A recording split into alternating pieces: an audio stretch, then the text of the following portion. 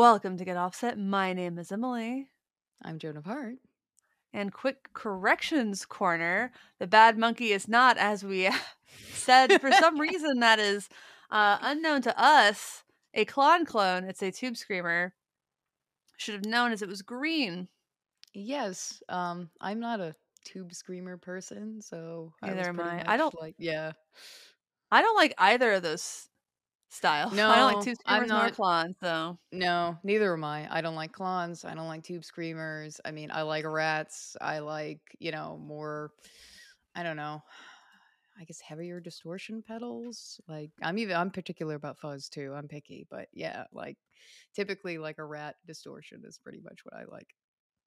Yeah, I mean, I haven't played a ton of tube screamers. I think the most tube screamery pedal I have is the Caroline Guitar Company, the Blues, which was their April Fool's pedal one year that I got on April Fool's. So that was pretty fun. Nice. Yeah, I think Yeah, I I don't know. rented. Yeah. You rented the I I Blues? I rented just one of the tube screamers just from the pedal genie thing. Not genie. Yeah, you know what I mean.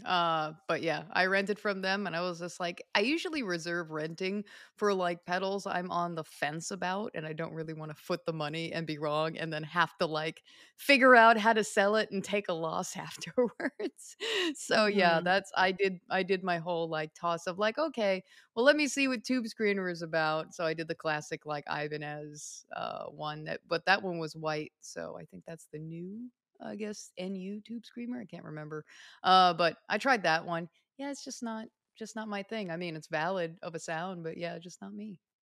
Yeah, there's lots of tube screamers out there. I Yeah. know JHS makes a pedal I think it's called the Bonsai. That's just tube Yeah, that screamers one. and like slight variation. It's their tube screamer muffaletta. They also have one for the Rat. It's pretty neat how Yeah, they Pack do Rat. that. It's neat how they do that analog. So I had a muffaletta for a while and then I realized I just don't like muffs. Yeah, Yeah. I'm very particular. I mean, I like the Black Mouth, which is basically mass electronic, I think, audio. I That's like back. theirs. Yeah, the Black Russian, which is was it not the green one, but the black one from EHX, like a vintage one. But a lot of things I'm pretty selective, I guess, for when it comes to fuzz. But yeah, I have the pack rat from JHS. I like the fact that it's because I wanted to at some point get a turbo rat, but I didn't, obviously have the means at the time to get one. So the fact that I got that and I was like, okay, well now I know kind of like what that sounds like. And yeah, I like kind of how fatter of a sound it is compared to the other rats. And I know people say all rats are pretty much sound the same. And maybe it's just the volume level, who knows? But I like all rats, so I'm not picky. My favorite rat is Pizza Rat. No. Nobody remember the No, no, Pizza no, Rat Viz, meme? Oh, Pizza Rat's a good no. meme. It's I'm like a gonna have to look video it up of now. a Oh wait, no, rat. I do. Yeah, in the subway, the pizza, yeah, with the Uh, dragging it down the stairs. That one. yeah. Pizza Rat. Okay, yeah, yeah. I remember that Nothing one. more quintessentially New York than Pizza Rat.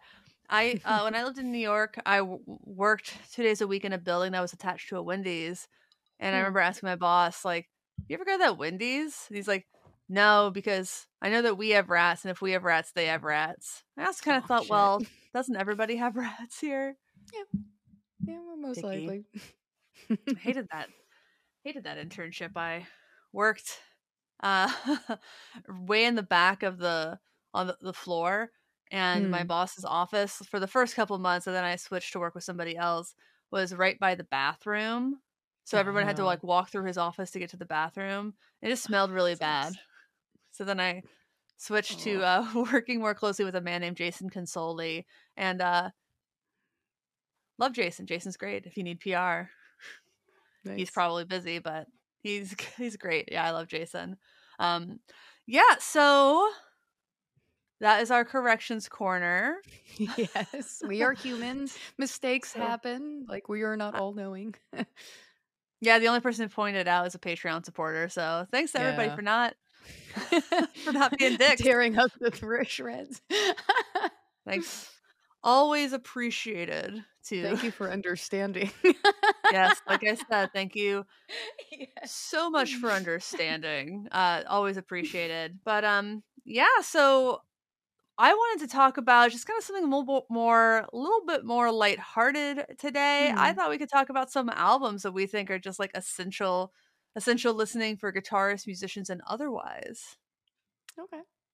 Yeah. So also kind of a low research topic, but I love talking about music and thinking about it. So Yeah. I you know I always joke about this, but it's also the truth. The television's Marquee Moon is, I think, just an essential record that everyone should have and everyone should listen to, especially guitarists, because the guitar work on it is so beautiful and good and hard at the same time. And I remember the first time I heard a television song, I was on a Delta Airlines flight because Delta used to have radio stations built into it's like more like a playlist, but you in the armrest, you could plug in your headphones and you Yeah. could go through channels and each channel kind of had like a different vibe and it was like a 1 hour or so curated playlist. And Steve Wynn had who's very talented. He had was chosen by Delta to do one of these, and he had television on it. Oh. And so I was just blown away. And I was like 12 years old or something. And I'm like listening to television, maybe like 14, 15, I don't know. Actually, you know what? I can give a closer year. I was 14 or 15 years old at the time. It just really rocked my world and changed my perspective on music in a really big way. So thank you, Steve Wynn and Delta Airlines. But my joke about that record is I've made every man I've ever dated buy it at a record Rite store. of passage. Rite of passage. You want to date me? You need to listen to some Tom Verlaine. God damn it. I was, not so bad because I can't tell you how many men have tried to introduce me to the Replacements. Mm. A lot of them. So Does that mean you you have a type? No, I think it just means music nerd men have Yeah. a perception. I've listened to the Replacements also since I was 14, and Okay. then every man I've dated afterwards has tried to introduce me to them, so it's fantastic. That's just like I think my friend Michelle and I made that joke with each other once, but Hmm. yeah, we were those girls in high school and college basically. But See No Evil was the first song I ever heard by television. And obviously people talk about Marquee Moon in the solo a lot, but See No Evil that's a song for me, that's a guitar part for me. And I can't tell you how tickled I was to in later years find out that oh gosh, glitch. To find out that Elvis Costello The was Matrix. inspired by that song to write the guitar part for I Don't Want to Go to Chelsea. So I love learning little bits and facts about music like that. Television's Marquee Moon, one of the most influential, like I guess, post-punk albums of all time. Please check it out if you haven't. And men out there, please stop trying to introduce women to the Replacements. They might already know who they are. That's my spiel. And of course, Tom Verlaine recently left us, which is very sad. Mm. Mm. Sadness. Yeah. So that's my pick number one. You got anything good? Yeah, well, good is always subjective, but I would definitely say one of my essential albums, and I think it's so hard because it was like 3 or 4 albums, and I was like, oh, I have so many. It's so hard to pick. I feel like I'm betraying other ones to make like a At choice, this rate, but we'll get through more than 3 to 4. probably. I wrote extras just in case. Mhm. So I didn't, obviously, offend any. Okay, so the album I would say that is kind of I listened to, I would say so much during 2020 besides, Impossible Weight, my obviously Deep Sea Diver, is the group called Holy Holy, and the album is called When the Storms May Come. And that Mm. album from start to finish for me is not only lyrically something that I really, really love how vivid and the way the storytelling is, but also the way the guitars accompany it. The beginning of the album starts off slow with what do you call it? It is called Sentimental and Monday. And yeah, it really does, the overall feel of the song is very sentimental. And one of my favorite lines in that song is years, years, years pass and the faces change in the photographs. I like that kind of, you understand that obviously when you have friends, you have family, and of course, as it was just really a great description. And yeah, a lot of the lyrical imagery was my favorite. The other aspects of it that I really loved was the one song that really always sticks with me. It's called History. And it really is a nice kind of driving rhythm in the fact that a lot of the context of the song has to deal with trying to make your mark, trying to work through obviously fear and the doing of things. Um, I'll read the lyrics because, again, the lyrics are like the most important part to me. At least in this song, it says, all this time, as I've tried to understand, I realized what I believe has moved again. And what are we, if not bones and blood and teeth? We're memories, imperfect films of who we've been. And the cloven tongue of fear licks softly at your ear at night. And the only risk you take is that all of your mistakes survive. And I always love that risk taking kind of, that's the only thing that's left behind. And the fact of doing, and the fear is always going to be there. That's perseverance, that courage. I like songs that kind of remind you of that it never goes away. Another one is You Can't Call for Love Like a Dog.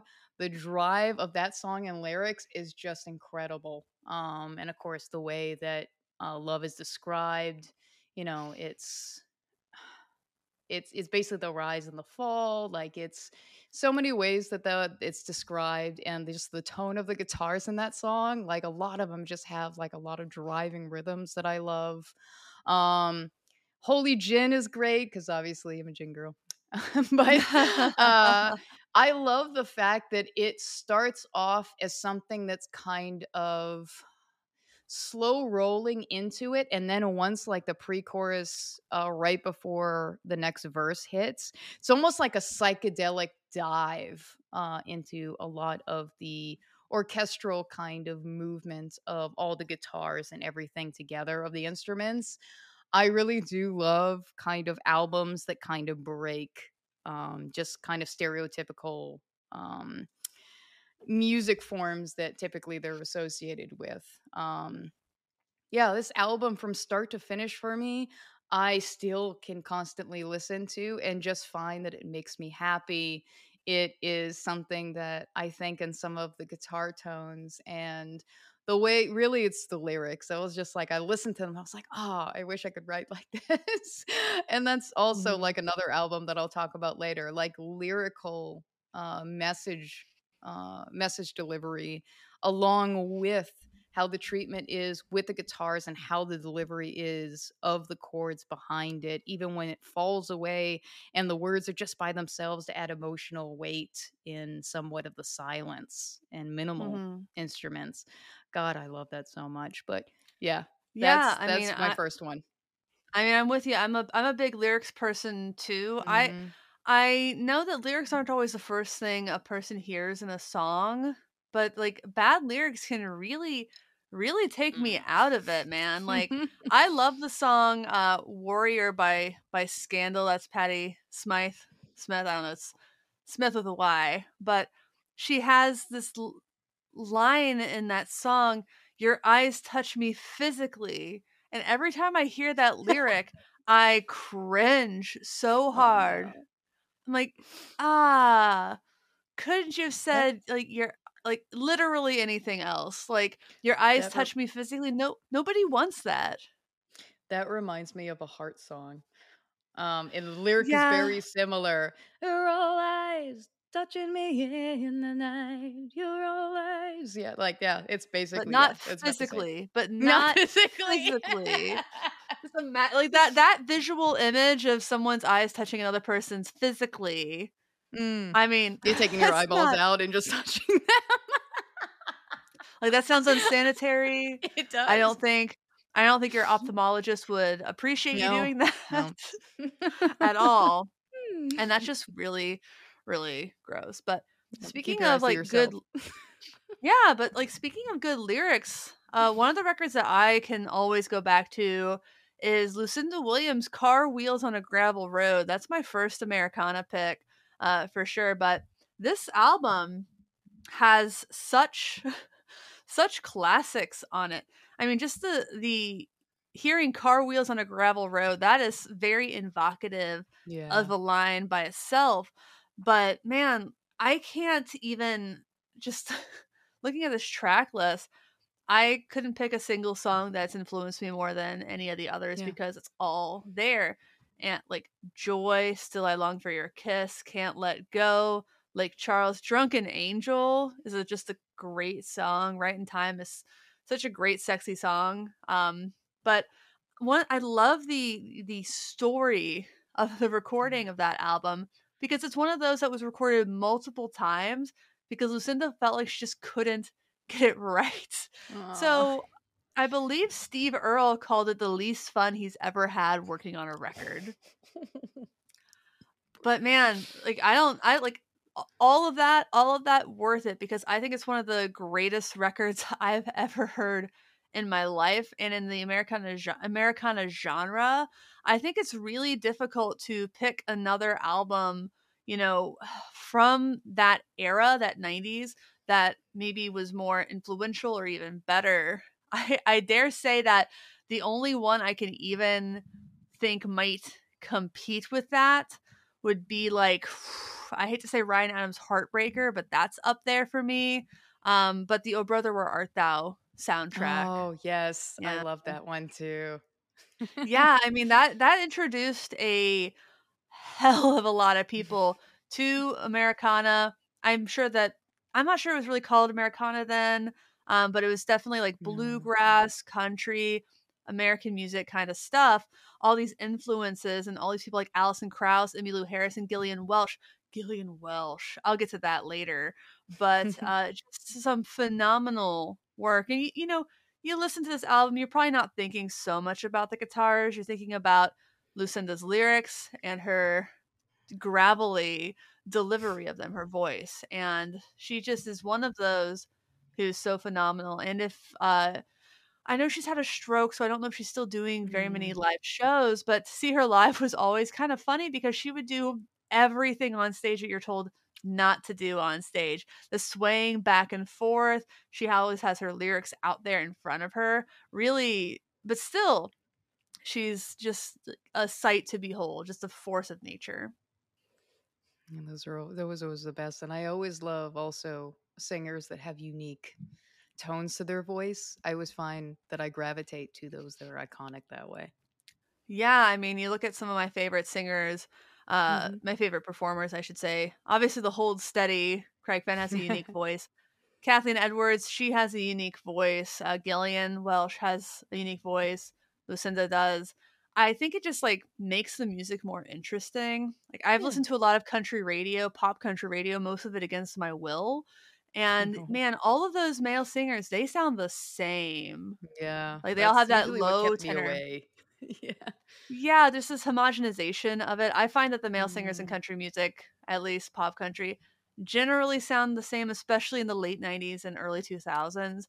They all yeah. kind of had the same thing going on.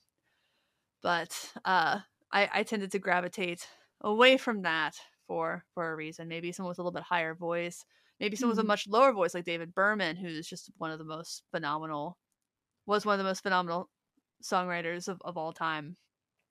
And I think that I would prefer someone with imperfect vocals and Yeah. a great song, message delivery than someone who's like sings like they're always like on the box, you know, always on auto tune or always perfect. Oh, yeah, no, I appreciate imperfect.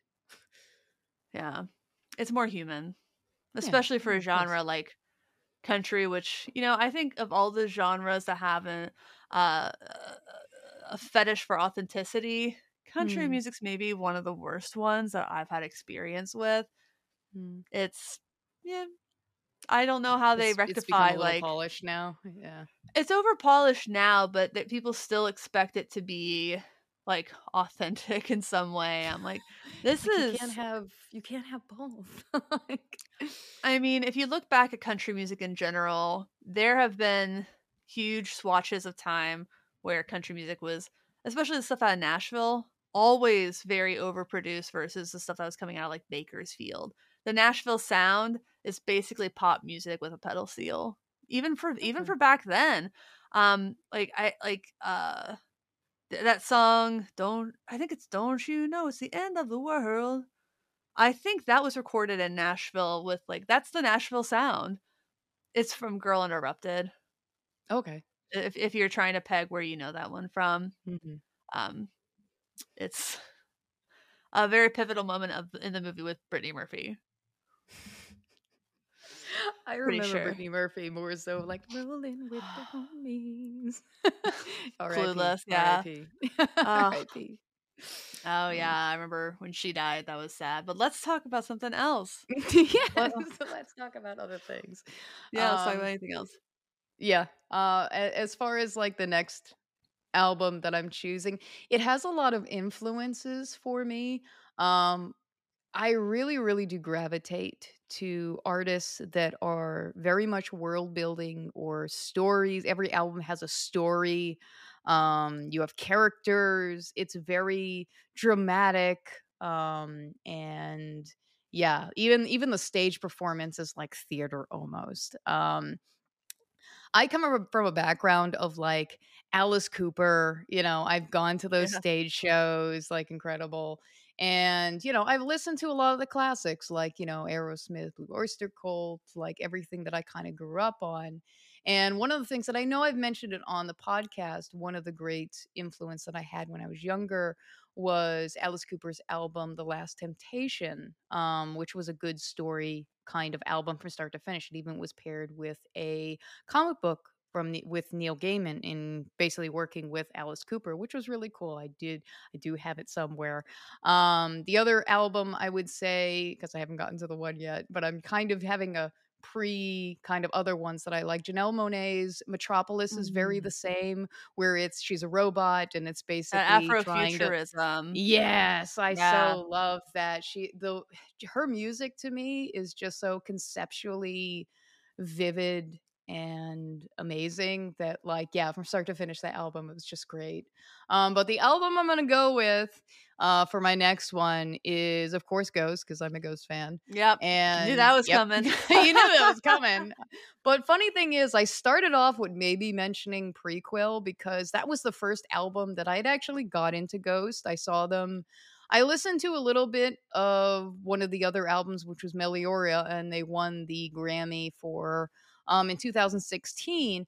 But I really started with Prequel, and I saw them in November of 2018. And I'd listened to them lightly, but I wasn't really that kind of like, I guess, obsessed.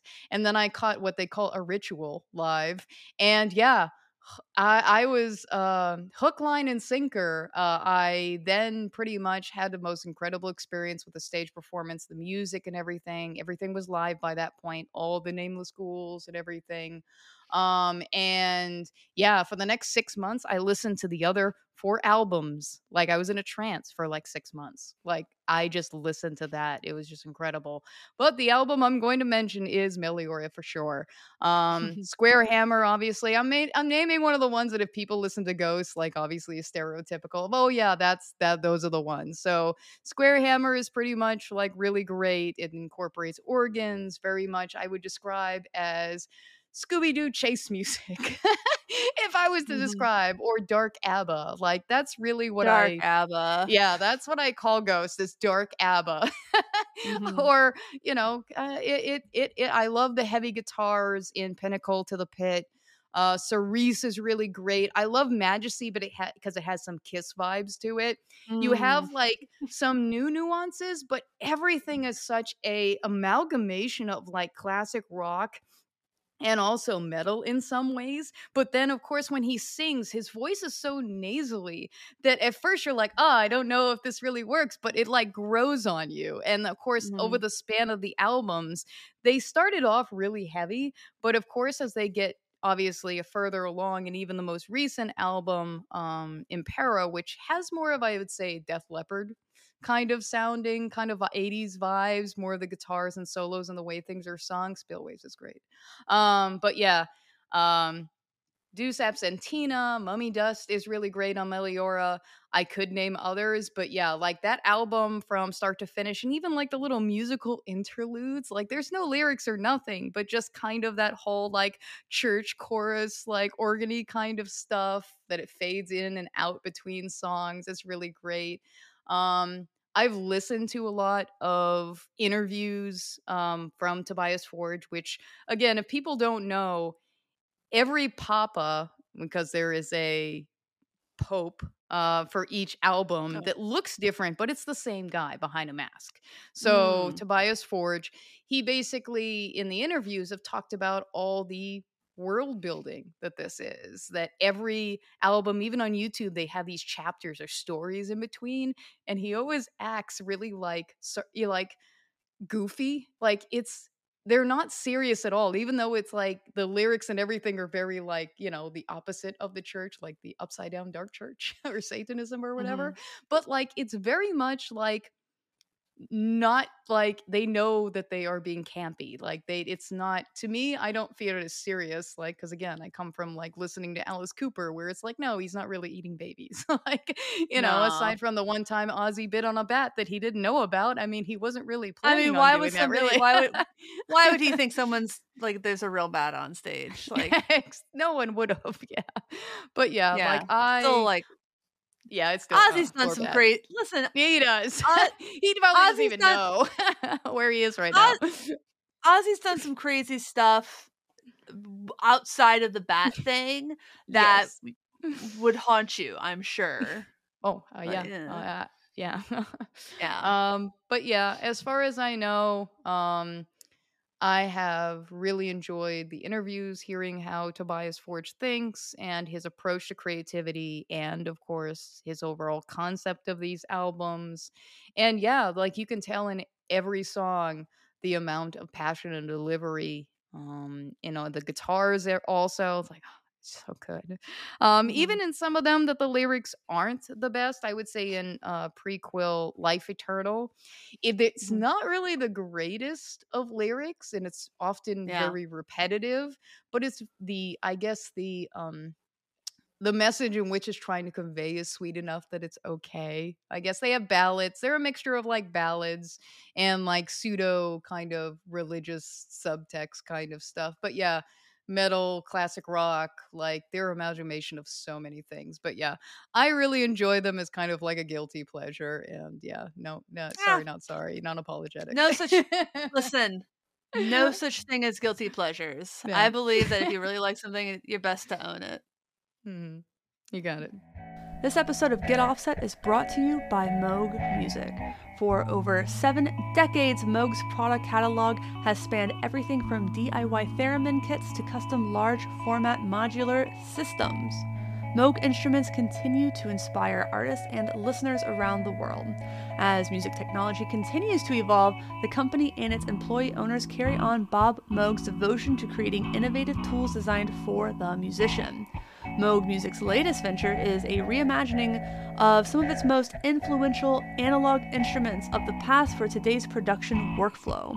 The Mooger Foger Effects plugins are compatible with all major DAWs across Windows and Mac operating systems, making that Moog sound more accessible than ever.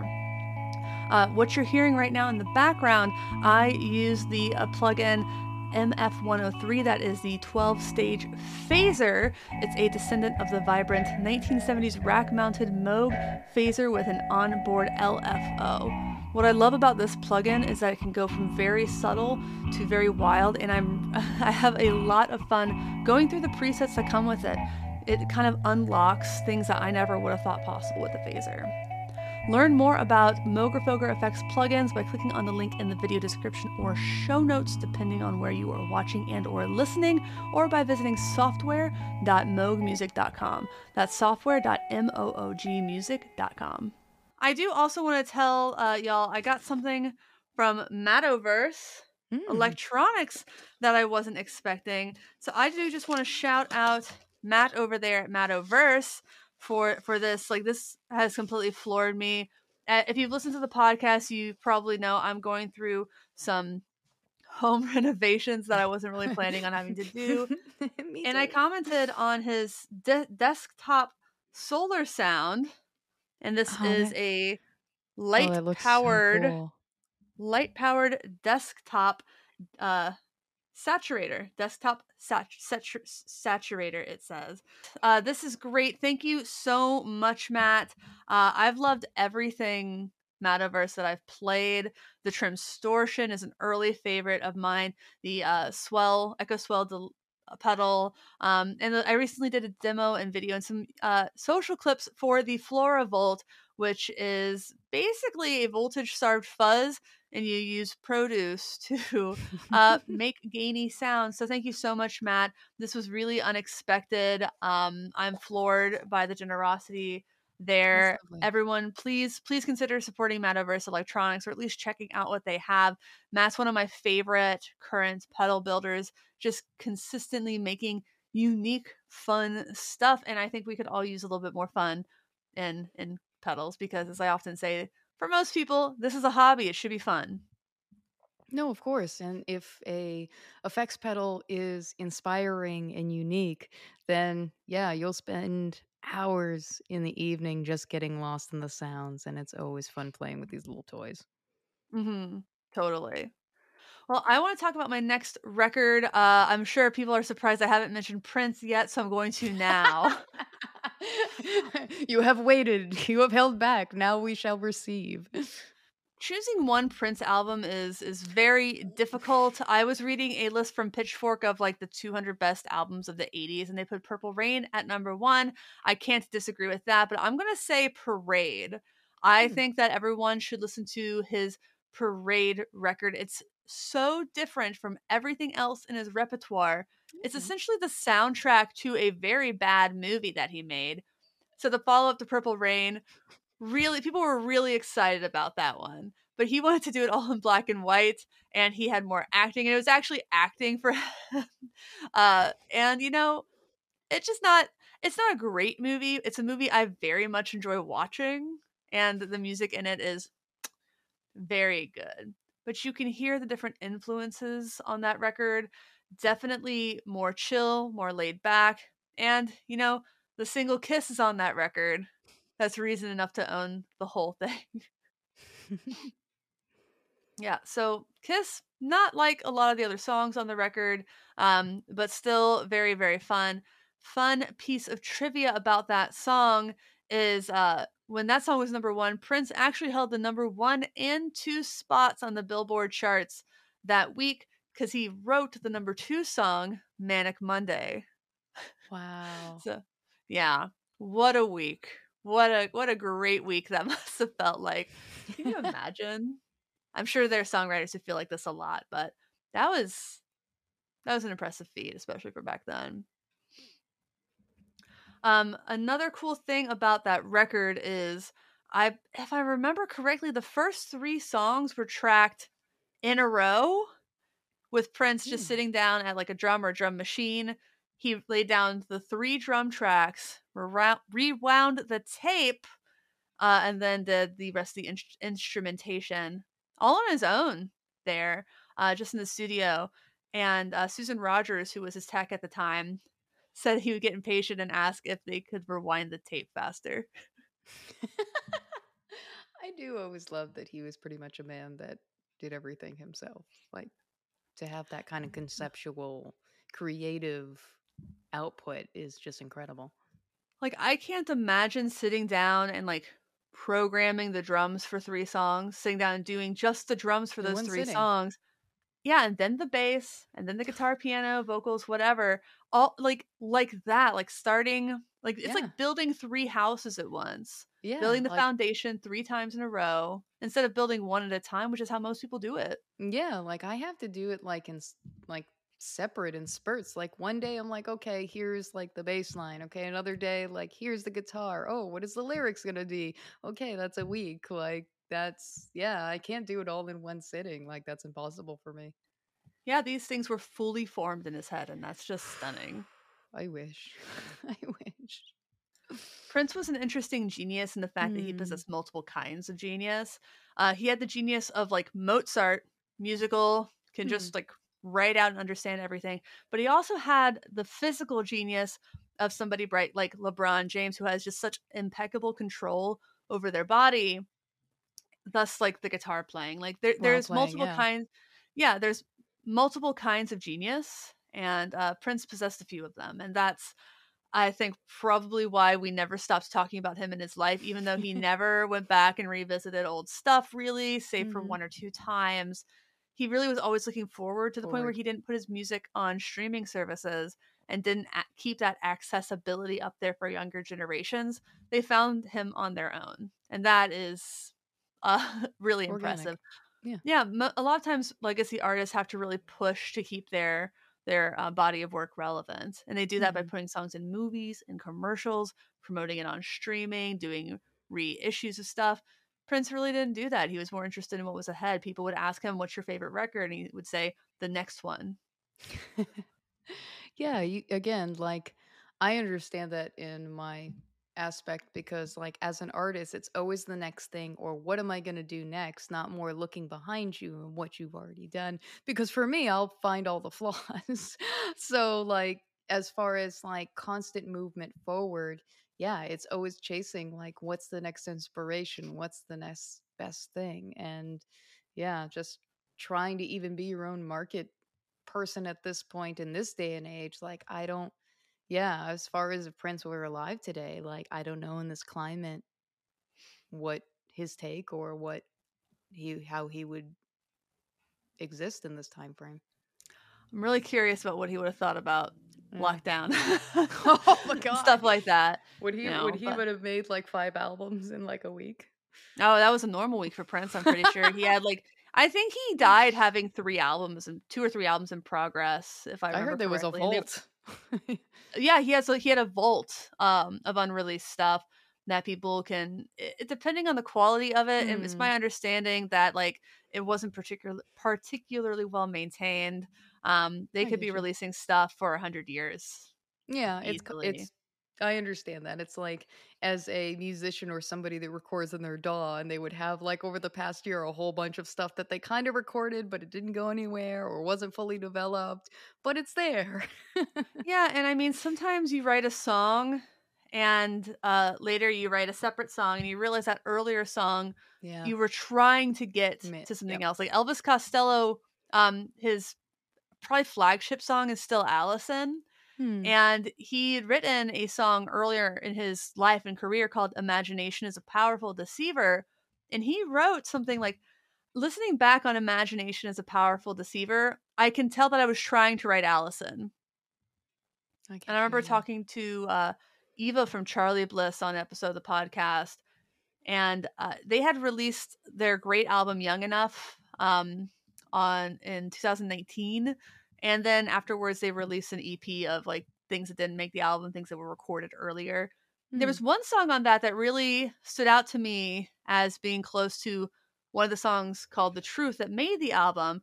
I remember asking Eva, like, do you feel like when you were writing the song that's essentially a B-side that you were trying to get to the truth, the song, and the idea? Yes. And I don't think she's really thought about it very much, but I hope she does now.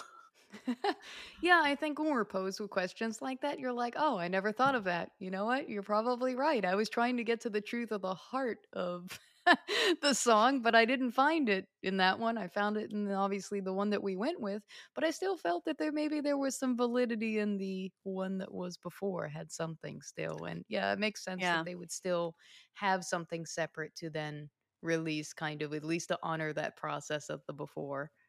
Yeah, and I think Prince did that a lot, and Mm. so I think a lot of stuff in the vault was probably not fully baked, though. Susan Rogers did say like for his 1987 album Sign of the Times, some of those tracks were like demoed in Hmm. 82. And so he would go back and he would be like, this song that I had back then might fit this with some changes. Okay. And Yeah. so you can always pull from the back catalog, but to dwell in it is like the things that were released. It's probably not the best. It's going to prevent you from going forward. Yes. The Perfecto de fear. Castro told me to like delete the YouTube Studio app on my phone because if you're looking at the numbers of your last video, it's going to change your thoughts about what you're going to do for the next one.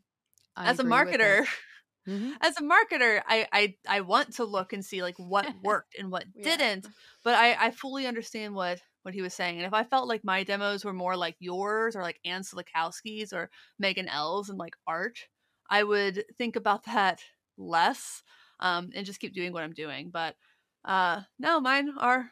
I don't think of my demos as art. I have other avenues for that element of my creative brain, I guess.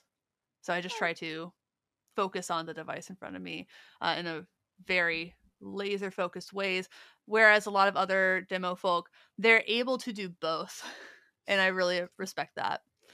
Yeah, I mean, I kind of disagree with you in the fact that it's not art because again, in the way that you are teaching or showing the pedal has its own structure and way of being presented visually that is still not only good for education for someone watching and deciding whether they like that pedal or not, but you're doing it in a manner that I think is easily accessible for people. So I still think it is in its own creative way. I do think so. But I know Well, I am I think of it as performing, don't get me wrong. yeah. But the same way my sister-in-law does cooking classes, Hmm. and I've been to a few of them, and I'm like, Laura's an entertainer. Laura's a performer as an educator. And I feel like that's what all the best educators have in common is Hmm. that they understand that. So you have to educate, entertain. At the same time, yep. Yeah. Or you're just Or going at to lose least we try everybody. to. We try. We try. We It's try. always a leap of faith. Like you create these things and you release them up to the world, and it's like the biggest anxiety riddled risk. It's like I don't know whether any of this is going to land. I don't know whether anyone's going to. Yeah, but it's just I have to create. Like that's the artist's. It's that drive. You have to. Yeah, Or you go insane. totally. Yeah. So what's next for you? What's on your list? All right. Well, the next one on my list is Ben Howard. Again, I know I struggle with a lot of artists to talk about. I would definitely say that Ben Howard's album, I forget where we were. That album was really great. Was it In Dreams was the first I heard. He does a lot of acoustic open tuning, and the way that he plays the guitar, there is notes and tapping, and just the way the guitar sounds almost sounds like a tapestry of colors to me. Like apart from his lyrical genius and how descriptive he can be with some of the things that he's talking about, because again, anytime that I've been, I guess, depressed or been in darker spots, I would say his music is very melancholy, but I feel like also at the same time, with the use of delay and reverb in his lyrics that sometimes are paired with the acoustic guitar, but also stripped away. Um, I don't know. I always feel like cradled in melancholy, if I could call it that. Hmm. I really love the artistry of his work, and even the one before, which is Every Kingdom. The Fear is one of my favorite albums. I mean, one of the favorite songs because of the lines that always sticks with me in that song, and it's such a heavy really get to the point of the matter of us as humans and fear. The one line that sticks out with me always is, I will become what I deserve. And that always just sticks with me, obviously, in the nose to the grindstone. Anytime that I worry about whether things are going to be right, just putting the work in and just trying to persevere despite all hardships. Time is Dancing is great on the album. She Treats Me Well. Rivers in Your Mouth is really great. But I would definitely say a lot of pedals, because I've seen his pedal board when I was first kind of getting into things. He is one of the reasons why I have a Strymon Brigader. Ooh. He is definitely why a lot of my ambient kind of traversement went towards that direction. When I first started playing, like with the ukulele or with guitars before electric, yeah, like a lot of his effects are pretty much what I kind of strive for, and I still kind of strive for. Heavy delay, reverb, and yeah, a little light, I guess, drive on his tones, but yeah, just overall, it's just a treat to listen to his music. Yeah, I mean, I haven't really gotten into that in any of my picks, so I'm glad that you are, like, talking about how listening to other music is going to inspire the Mhm. sounds that we seek in our own music, not necessarily in attempts to recreate it, but just because No. it strikes our ear and we want to Yeah. expand on it maybe. Exactly. Like any kind of artist that I love their music and their art and I'm inspired by, I don't ever set out to create what they create. I like the tones and sounds that I can then think about for myself to explore. Like, oh, on Mhm, this one track, oh, I love the way how washy that delay is. Oh, let me see if I can recreate that. Oh, I can't mhm. recreate that. Okay, what was on his pedal board? Okay, that. Yeah, yeah. For myself though, like I in the way that he writes and with all the tunings and everything, yeah, like he is a genius that I know I'm not going to obviously attempt to try to create myself. I don't have as much patience. But yes, I do appreciate his work and find that I'm always inspired by it. Yeah. Yeah, I love that. Um, I I'm sure that there's lots of gear I've bought because someone told me it was good. Um, but just there's something special about figuring out what made that guitar tone that really clicked Yes. with you. And sometimes my husband will ask me, "What pedal are they using?" I'm like, I don't know. I sometimes can hear it. I Sometimes you can sometimes tell, can. but Yeah. you can be like, I more like, oh well, that's a gated fuzz and a spring reverb or something like that. Like I can be less specific, but No, um that was a little funny recently. Like Anne did a post in which she was using like certain effects, and I was like, "Is that the flute?" Like setting on the Mel 9. She goes, "Only you would know oh, that." She was like, "Only you would know that." Just to yeah. hear by ear and just go, "Yeah, that's the flute, isn't it?" I love that. Yeah. That's I, one of the there ones I would say that got away. I sold it. oh, yeah. I mean, Yeah. there are definitely pedals that are more obvious than others. Yeah. I think the Sadistic Man by Catalan Bread Hmm. is one of them. I think, some of those pedals by Hologram Effects or also Chase Bliss are, Yeah. relatively easy to pick out of a lineup. And if your ear is really tuned, you can Mhm. tell like what flavor of a distortion and Yeah. fuzz is. But that's just a game I don't play that game very much. I always like trying to play it. I mean, I'm not Yeah. always right, but I'm just like, what is that?" Mhm. Mhm. Yeah, but my last pick Hmm. is an album I've been listening to pretty much nonstop since it came out. It's Blue Rev by Always, and I know I've talked about this band a lot. I Mhm. just went up to Canada to see them, and they're a band that gets better with every single record. Everything from Nice. the production to the songwriting to the vocals, Molly Rankin's vocals and their guitars and the drumming too, because they have a really terrific drummer named Sheridan, and they're just a killer. Like I can't tell you how I could probably count on one hand the number of times I've Hmm. been to a show and just like watch the drummer, and they're probably both always shows, and also Pete Thomas from the Attractions and the Imposters, Elvis Costello's drummer. I like to watch him as well because he's fun to watch. But Blue Rev is just such striking songwriting. Molly Rankin's songwriting, especially, I know she works with Alec O'Hanley, the guitarist, to write most of the songs. Hmm. But it's amazing how she can write a song that's both emotionally devastating and fucking hilarious at the same I love time. those. Like, there's a song about like knowing that your partner's cheating called Velveteen. Very sad song, but some of the lyrics in it are they're I'm sorry, they're funny. Like the visualizations that Yes. she makes, like sliding down the banister in a closet full of lace. There's a lyric, a closet full of lace acquired recently. Who am I to debase in this economy? And I think that I, my friends and I say in this economy as a joke a lot. So maybe it's just Yeah. funny to me, Yeah. but like going to getting a bag of dicks in this economy, going for a walk in this economy, stuff like that. So, like the guitar tone on that, obviously monster guitar tones, lots of effects and pedals, and Mhm. just used really smartly and effectively, and even on vocals some of the times. And it's a record I literally cannot stop listening to. Somebody please help me. I can't stop listening to this record. I know what that's like, yes. Yeah. So again, it's Blue Rev by Always. Ben was on lots of best album song of the year charts last year, going into this year.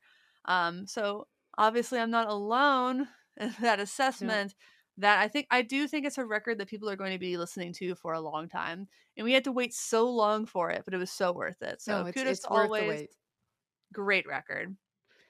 Yeah, and again, when you were talking about earlier in the fact that like you can hear the progression of sound and how they've gotten better with each album, I think it goes back to that whole thing where I know we've talked about is the whole thing of like start.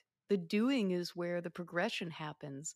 You know, Mhm. yeah, where you start, it may not be where you want to be, but hey, years down the road, you'll probably get to where obviously the sound that you're kind of trying to get, but you have to keep doing to get And there. you And a yeah, and you have to keep moving forward and trying new yes. things instead Mhm. of trying the Always. same thing over and No. over. Yeah.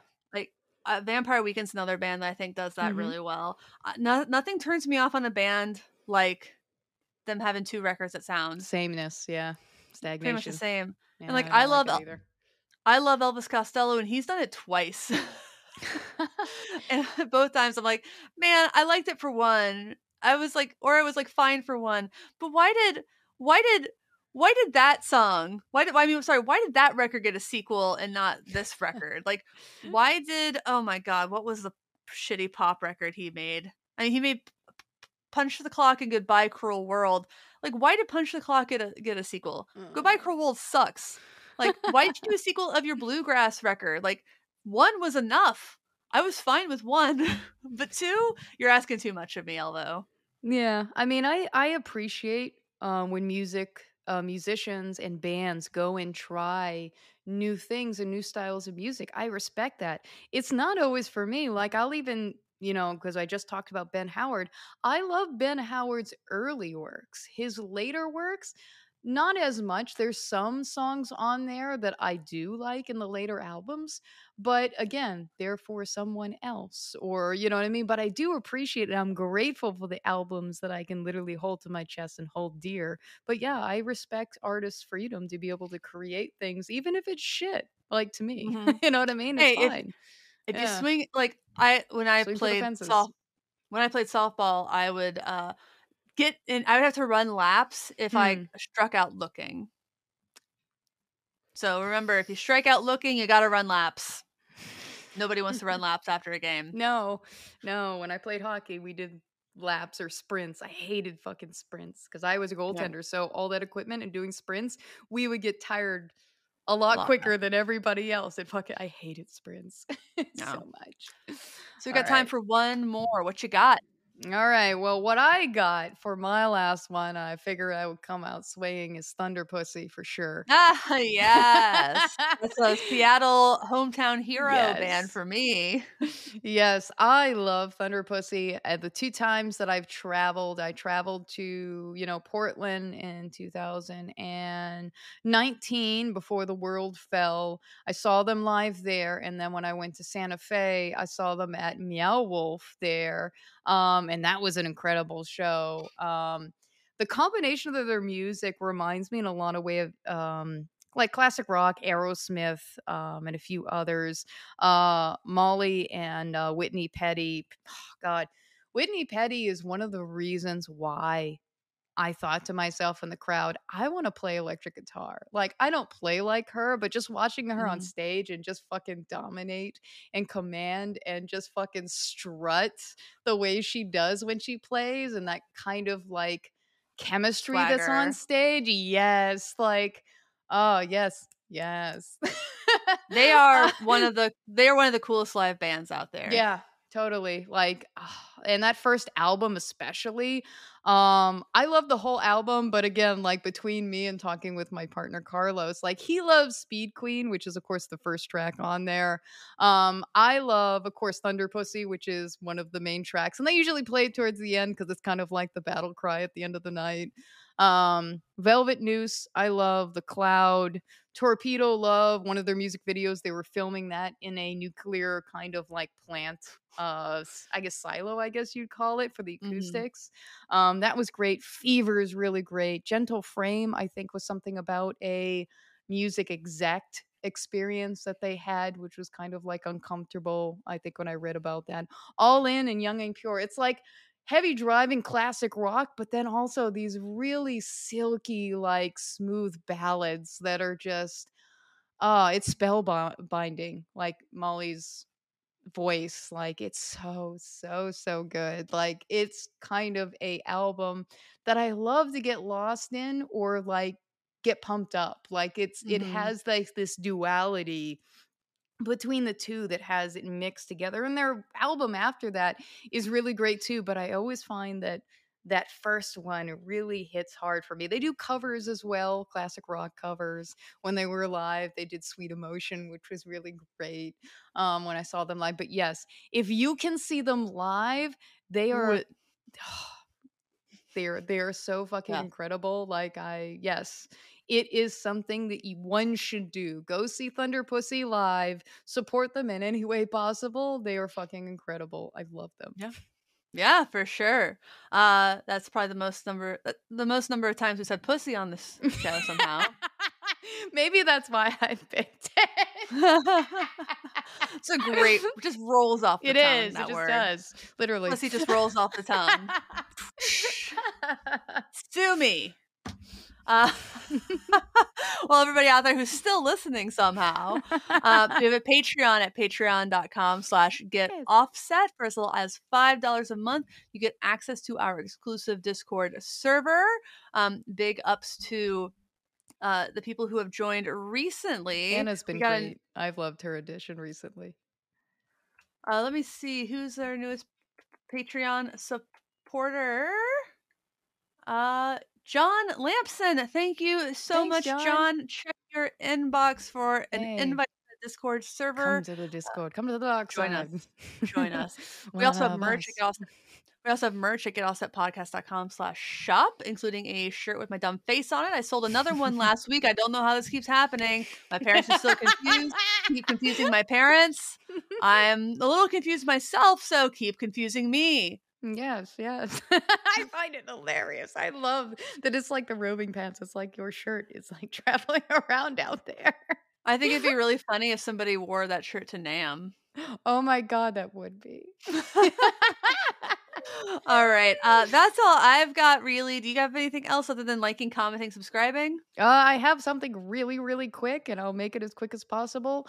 I just finished editing, exporting the Marshmallow demo. I am planning to have it out Thursday night, the premiere, 8:30 Eastern time in the 5:30 evening. Pacific. Yes, I wanted to stay away from April Fools because, like, no, like this is real.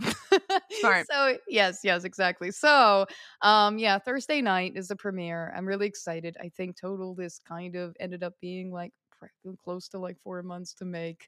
It doesn't start off the way my normal like demos do, and it's very much story driven and dialogue. But I will put timestamps in there, and it is definitely geared towards more ambient guitar players and sound designers. So going into that, Nice. know that, so that you know what you're going in for. Just pretty much like Totally. a cartoon show, essentially. Yes. Love that. Everybody, please go check that out. We'll talk about it, I'm sure, on the podcast next Yes, week. I'll be excited. But until then, thanks for watching/listening. Thanks for understanding. Until next time, my name is Emily. I'm Joan of Heart. Goodbye. Be seeing you.